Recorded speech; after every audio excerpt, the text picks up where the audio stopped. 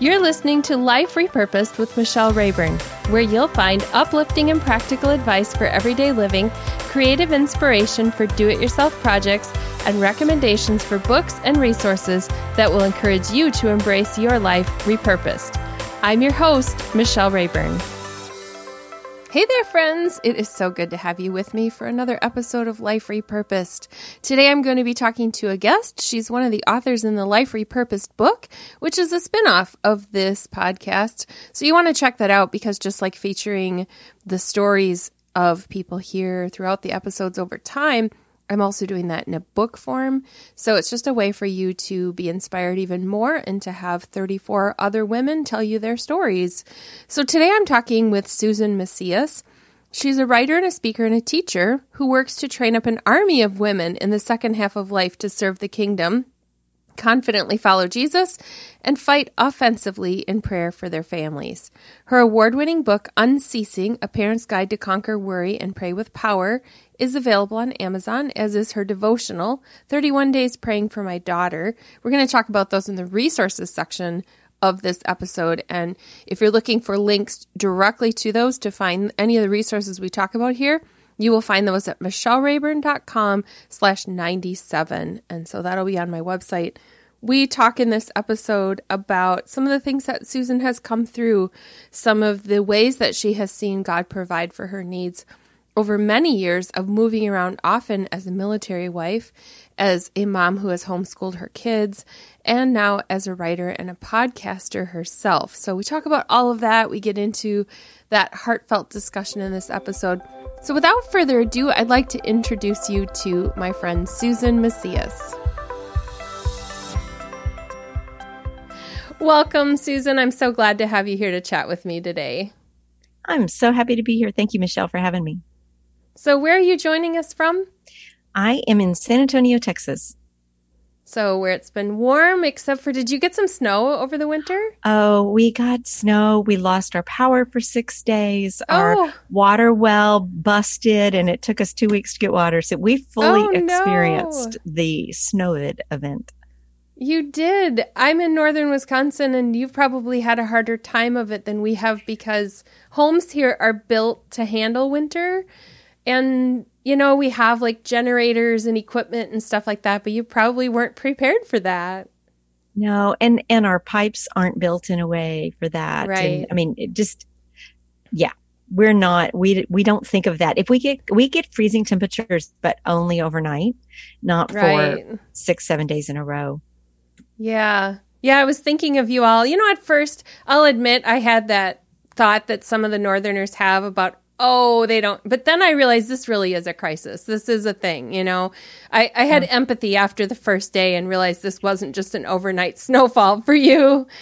So that's a hardship. And one of the things that I cover in the book, Life Repurposed, and on this podcast is talking about how God works through our hardships. So did you ever have a moment during that where you're thinking this was going to be some new writing material for you? Oh, definitely. You know, everything is writing material, you know, all of life. But I was struck. I kind of wrote down a bunch of just confessions. And one of them was just how much I take for granted, how much I take for granted heat and electricity and turning on the faucet and flushing the toilet and having water and having free access to those things all the time. And how offended we all were that there were rolling blackouts. And I've heard of those in other places. I've never really stopped, I don't think, to say thank you. And so I just really had a conviction of ingratitude for everyday things. So that was I'm sure something will either be on the podcast or a blog post about that soon. Yeah. Yeah. That's such a great way of looking at it because sometimes until we experience something, we really can't walk in someone else's shoes. And in America, we might experience it on a short-term thing like that. Whereas in another country, it might be somebody's way of life. And it gives us that new insight into something. That was one of my goals with this compilation book, Life Repurposed, was being able to tell other people's stories and to hear from women who have gone through all different versions of hardship. And you have your own, I have my own, and we can learn from each other's stories even if we don't walk through the same thing. Now, I'm not going to give away your whole story from the book because I want people to get the book, but we're going to talk about parts of it. And one of the things that really resonated with me was how you talked about how God provides down to even our basic desires, the little things we think he doesn't notice. You've been a military wife and moved around a lot, and that's part of your story in the book. Tell me a little bit about some of the things that God has taught you as you've moved. I don't know, how many times have you moved? We moved 11 times in 20 years. And now we've been in the same house here for 17 and a half years. And we're getting ready to move again for the first time. We're downsizing.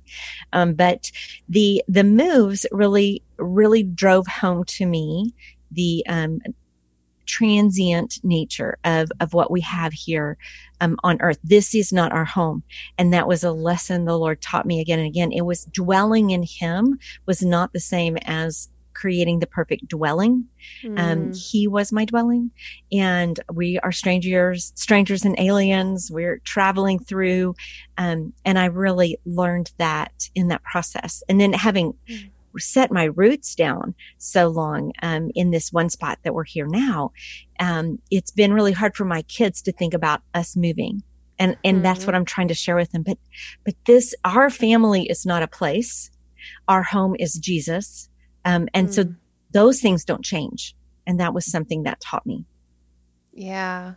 So I wonder, like now you've had a chance to make 17-year-long friendships. What was it like to have to start over with friendships every time you moved? That was one of the hardest parts. We didn't waste any time. So we would get in, we would know we had 2 years, and we would get involved in church right away. And we would start having people over right away. And when we were in a military town, we found often the local people would be a little reticent because they were tired of saying goodbye to their military friends. But we would just get in there and do it. And we knew that was there wasn't any time to waste. And that's something I have to challenge myself with now because I don't have that we're moving in a year and a half. I better have them over or I might not ever have them over. That isn't there. So, I have to push myself more than before. And I find myself getting lazy with that. And so that's a challenge to me now. I really enjoyed that. I miss so many people, but I also have these sweet friendships all over the country that I wouldn't have had otherwise. Did you ever have moments where you didn't want to get too invested in a friendship because you thought it was going to be heartbreaking to have to move? Yeah, as towards the end, having had several heartbreaking friendships, the Lord was very faithful to give us very soul friendships, just where you just connect as families. Both of us, my husband and I would both be with the couple as friends, and then the kids would play together.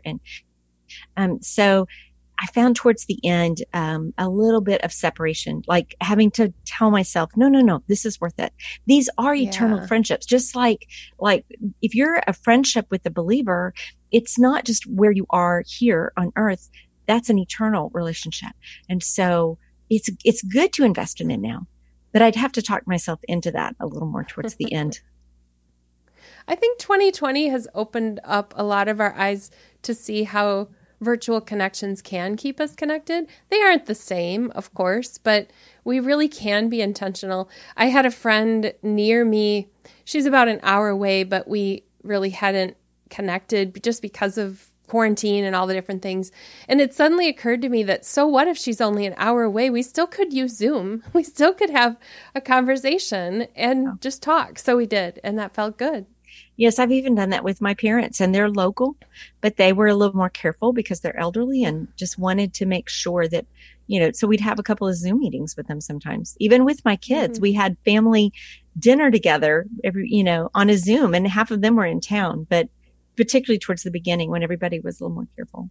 Right. Yeah. Well, my kids are school teachers, so we had to think about that. So, yeah.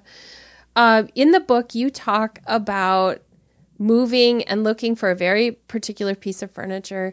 And I'll give the takeaway from that. One of the takeaways was how much God loves us down to the little details. And I put that story last in the book because I really want to have people walk away knowing above all things that God loves us. Tell me how that has become part of your ministry, your speaking, your writing.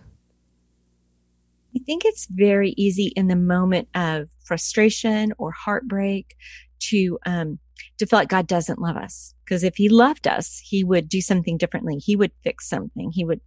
And having those moments and stopping to record them so I can remember them makes it where I can go back and say, okay, no, God loved me then in that very, very specific way, in a way that I wouldn't even have thought could happen.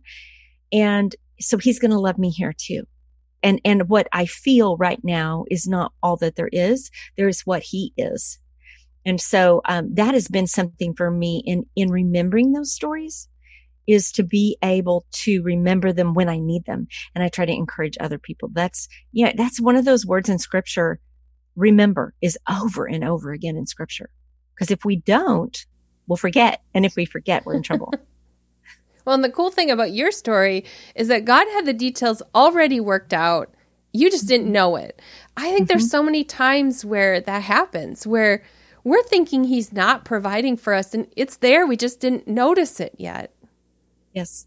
I just was listening through Exodus. Do you have the Dwell app? The Dwell app is amazing. They read scripture. It's a paid app. I'll have to link to that. Yeah, it's a great place to listen to scripture. And they have a little piano music going in the background. And they have lots of different people you can choose to read. And so you can get different accents and everything. It's very cool. And I've been listening chronologically through the Bible. And I was in Exodus.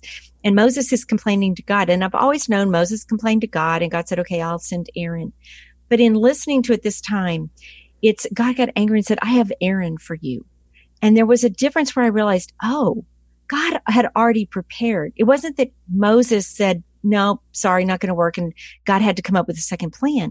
He already knew he had Aaron for Moses in Moses's weakness. But Moses was too busy being worried about what didn't work. And so that really convicted me of trusting when there's a problem or something I'm fearful of. Instead of complaining, say, God, what's your solution? What do you have for this? I know you've gone ahead and prepared something because I've experienced that and I see it in scripture. So certainly there's something. I'll just wait and see what you're going to do. That challenges my attitude. And it's not like where I come at it in the flesh, but remembering those stories of what he's done in the past helps me remember them in the present when it doesn't feel like he's working. Yeah.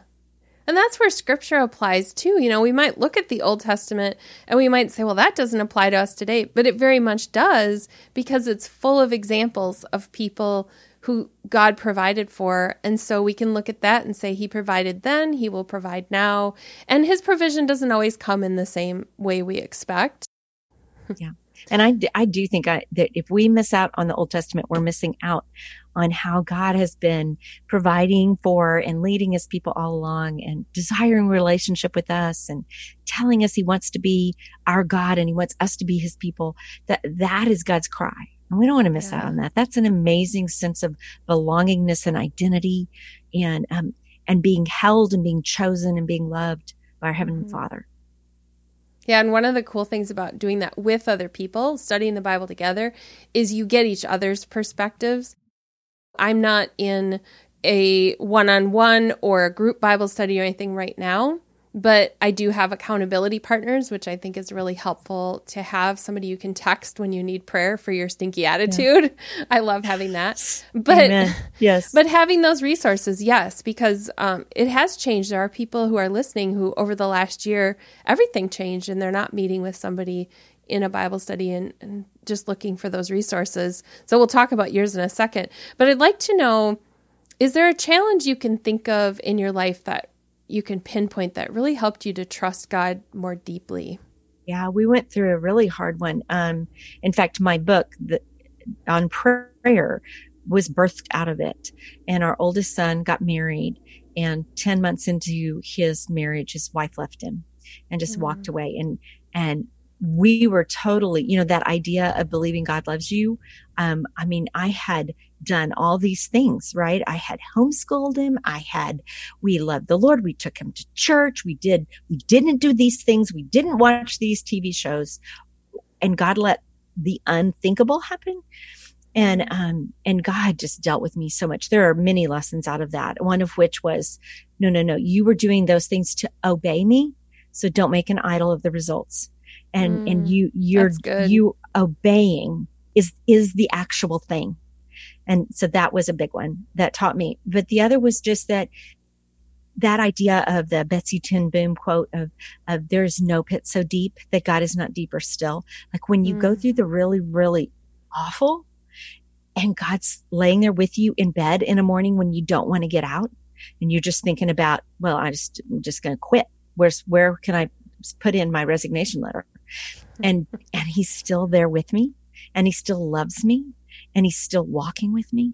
And so as we come out on the other side, that story, I'm not saying it's good it happened. I'm saying that story has been redeemed and used over and over in being able to share it with people. So seeing how God doesn't waste anything, that he redeems everything, he repurposes, right? Everything. Yeah. Everything. That there's nothing so bad that God can't use it. At least for fertilizer, right? It can be really, and it can be used for fertilizer. I mean, it can grow his kingdom because he's never surprised. He's never going to leave us alone, and he's never just going to let it all be ruin. Without him, it's all destruction and ruin. With him, it is ruin that is redeemed. I love that perspective because, like you said, we're not looking at it as if he purposefully put us in that difficult situation. There's certain factors that are just part of being here on earth. We can't prevent some of the things that happen. But I do love knowing that in the middle of it, it starts to change your perspective when something difficult comes along. You begin to have, at first it's why me? And you wonder, one more thing, Lord. I mean, that was almost how our attitude about 2020 was. It's like one more thing. But then you start to go, oh, wait, here's another opportunity. I know God's going to show up in this. So the question becomes, what are you going to do, Lord? I can't wait to see it. And we don't love what we're going through, but I can't wait to be on the other end to be able to say, well, that's where he was. There he showed up. Yeah. And I think we have to trust him enough to know we may not see that until eternity. There are things that I still don't know why he let happen, but I just trust that there's something. He's doing something with it. I don't know what, but at some point he'll let me know. But that goes back even in the waiting. His character. Mm-hmm. Yes, it does. While we're waiting, it also is for us, like if nothing else comes of it, it's what changes in me while I'm waiting for him to show me why this happened, even if it's just that perseverance. Yes. And that's another studying scripture point is that we see that he's just not in a hurry. He's like not ever in a hurry. But he's fine. He's got it all under control and he knows what's coming and he knows what's going to happen. And we're thinking, when is this going to get fixed? And he's like, I don't know why you're worrying about it. Just go be faithful. I'll let you know. Or your kids know, or your grandkids know. You be faithful. You teach the next generation to be faithful and you let me work this stuff out. Mm-hmm. I'm a control freak, so that's one of the hardest things for me as a Christian. Amen. So hard. I think as a mom, it's super hard because you work so hard with, everything with your kids is trying to direct and get medical appointments and solve problems and whatever. And not being God for them and letting God be God in our own lives, it can be a challenge. Yeah. Yeah, you're an empty nester, they're all graduated, but you're not an empty nester yet, or are you officially? I have one still. Well, I actually have two at home. One gets married in 2 weeks. And then another one is still at home, but she's sort of that perched on the edge of the nest thing where she's, adulting, but just hadn't left quite yet, which is fine. We're not in a hurry to push her out. No, we didn't push ours. Well, I kind of did. There were days where I'm like, just go already. And then there were days I'm like, come home. I never see you. I have two boys. It is. So it's a little schizophrenic to be at this stage. Yeah, they're like, what do you want? Do you want us there or not want us there? Yeah. That's part of the releasing. It is. So as you look back and you see yourself for the last 5, 10, 15 years, if you look back at who you were before, what's changed in who you are now? Well, yeah, I still struggle with worry, but now when I worry, it's sort of like an alarm going off, like there's an intruder alarm going off. And I realize that when those things happen, um, that's a sign to me that I'm taking on burdens that aren't mine and I need to go to the Lord in them. When bad things happen, I am less likely to just, I do try to get in and fix, but I also control that somewhat. I mean, I at least put on brakes because I am a fixer. I am a doer. I want to help everybody and have them not have problems. And that's not my role. So I actually am still learning that, but I hear the voice of the Lord more. And I'm so grateful. This is one of those, almost those waiting things of all the time I've spent in scripture through the years, where sometimes you think, I don't even know if I remember. I know I've read this book like 5 times and I don't even remember this verse, but it is the repetitiveness of going, like you can't be in the word too much. And so now at this stage, saying, oh yeah, that connects to that idea there. And I see this connective tissue all the way through the word of God. That's an advantage of being in this stage of my life, of having the years in the word. That it just, there's no shortcut to that. But having done that, I can see how faithful God is and how true he is through his word. So those are the things I think in this stage that I'm really grateful for. And just also the things that were super important to me before, like I like to decorate my house, but then there's part of me that goes to a point. Enough is as good as a feast is sort of one of my mantras now. How do we have enough without getting so drawn into something temporal? I think beauty, God cared about beauty. So I want beauty in my home. But I also don't want to get so focused on that I miss out on people or on opportunities to minister or to write or to speak. I want those things to be the priorities at this stage. And I have grandkids. So they get a priority too. Yes, I know that's hard to we have 1 and 2 on the way. And so it is hard to think what am I going to change about my life so I make sure that my grandkids are a priority and they're not pushed aside because I'm in all these other things that I do. Mm-hmm. That's something that I think a lot of our listeners can relate to. The book Life Repurposed is really written for that audience between 30 and 45, but of course anybody will find gems that they can mine from there. But I was thinking of the woman who's in the middle of raising kids, or she's single and launching her career, all those things that come along with figuring out, who am I? Is my parents' faith the same as my own? I'm wrestling with that. Where's God in my discouragement and disappointment? All those things.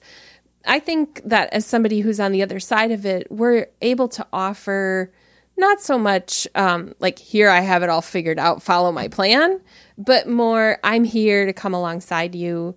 So as you've gone through quite a few years of marriage now and raising kids, what words of advice do you have for that person who's in the middle of that busy time of life, raising kids, figuring out life? Yeah, it is hard. You're not imagining it. I tell young moms that a lot, and they kind of go, oh, good.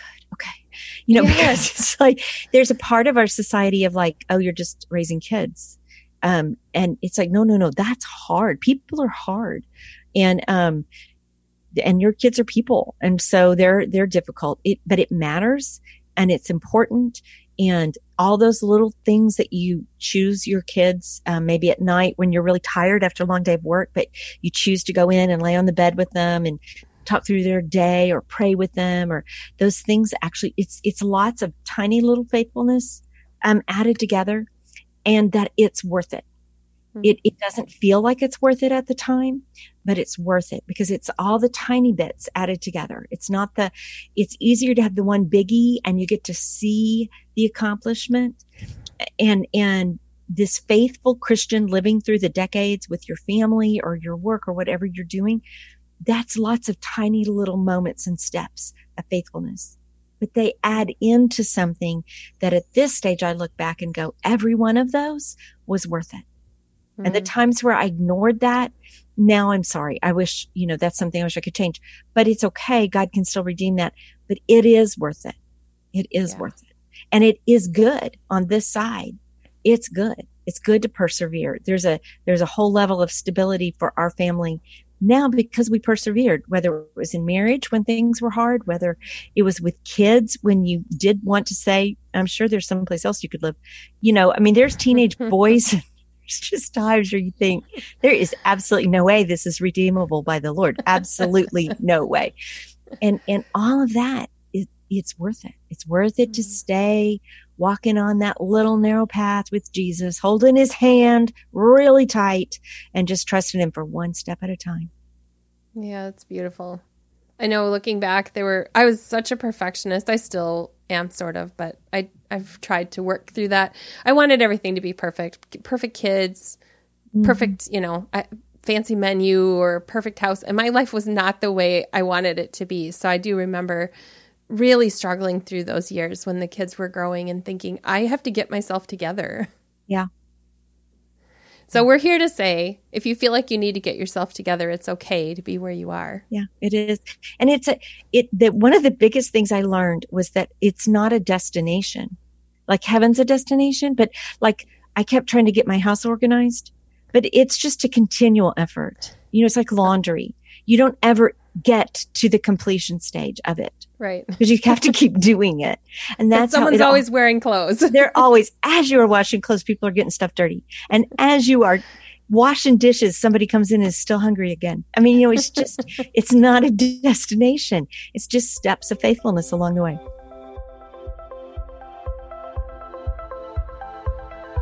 Well, you have some resources that you offer for listeners. So tell me about your podcast first. Yeah, it's called We're Not Done Yet, Answering God's Call in the Second Half of Life.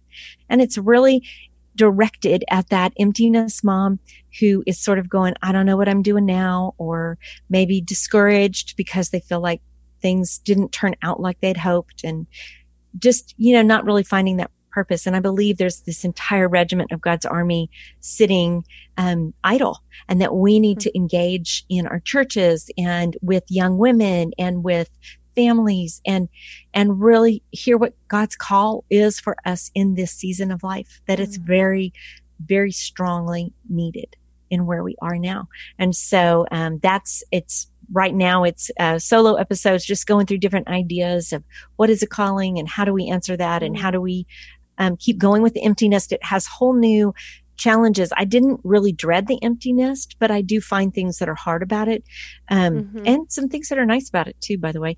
But it's figuring out those things, and so I just want to really help women hear and find that call. Yeah. So where can people listen to that? On, I think, all the places. It's on Apple or Amazon or Spotify, and if you just look up "We're Not Done Yet," it should pop up. Okay. And then you also have a book that I want you to tell us about. Yeah, it's called Unceasing, A Parent's Guide to Conquer Worry and Pray with Power. And it was birthed out of that very traumatic event of my son's divorce. And it goes through Philippians 1:3-11. And God used that scripture in that crucible time to really transform my prayer life. And so it's going through and it's a mind change and a heart change. And then it leads to changes in prayer. And so, really it's birthed out of my heart. I've had a lot of women, particularly when they're struggling with kids, just say, wow, this transformed my prayer life, because it's scripture. And so that's what God's word does. And so it's really getting a good mind on what is prayer? How do we do that? And how do we do it effectively? God calls us to pray all through scripture, hundreds and hundreds of verses about prayer. So I don't know why he lets us pray. I mean, in reality, like he doesn't need us, yet he lets us participate through prayer. Yeah. And it's powerful. So that's just a call to prayer. And then I have a prayer journal called 31 Days Praying for My Daughter, which also goes through some scripture to pray on specific character qualities and things for our daughters. So tell us where we can find you on the web. I just at my name, SusanKMacias.com, and I'm on Facebook and I'm on Instagram.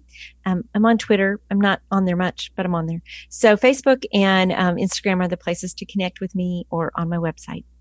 And I'll make sure I have a link in the show notes too, so you can get to Susan's website. As we wrap up, Susan, what would you like to leave with our listeners? I think just to reiterate the point that I said before, God doesn't waste anything. I love the idea that you have of life repurposed, that he repurposes everything.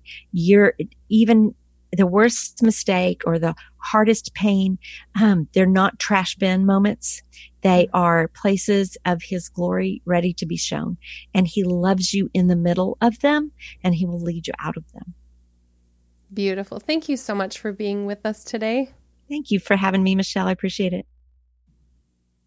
You'll find links to all of the resources that Susan and I talked about on this show in the show notes at michellerayburn.com/97. So you want to go there to get those links. You can get the resources that Susan talked about and some extras there as well, including the Life Repurposed book, where you'll be able to read Susan's story and 33 others from authors who have written about how God has shown up and brought them through some of the most difficult things in life.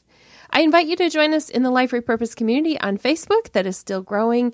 There we talk about the topics from each episode. You have some opportunities to give input into future topics for the show. Just a place for us to gather, somewhere where I can be out from behind the microphone and be a little more interactive with you and hear your perspective back to me. So please do look for Life Repurposed on Facebook and join the community. Thank you so much for being with me today and hearing Susan's story. Next week, I'll be back with another solo episode where I talk about a relevant topic in everyday life, something that helps you to discover your life repurposed. You've been listening to Life Repurposed with Michelle Rayburn. Check out tips, resources, and inspiration at michellerayburn.com. I'd love it if you would subscribe to the podcast on your favorite platform, Apple Podcasts, Google Play, iHeartRadio, or Spotify. I'd also love it if you would like, review, and share the information about this podcast with your friends. Thank you so much for listening.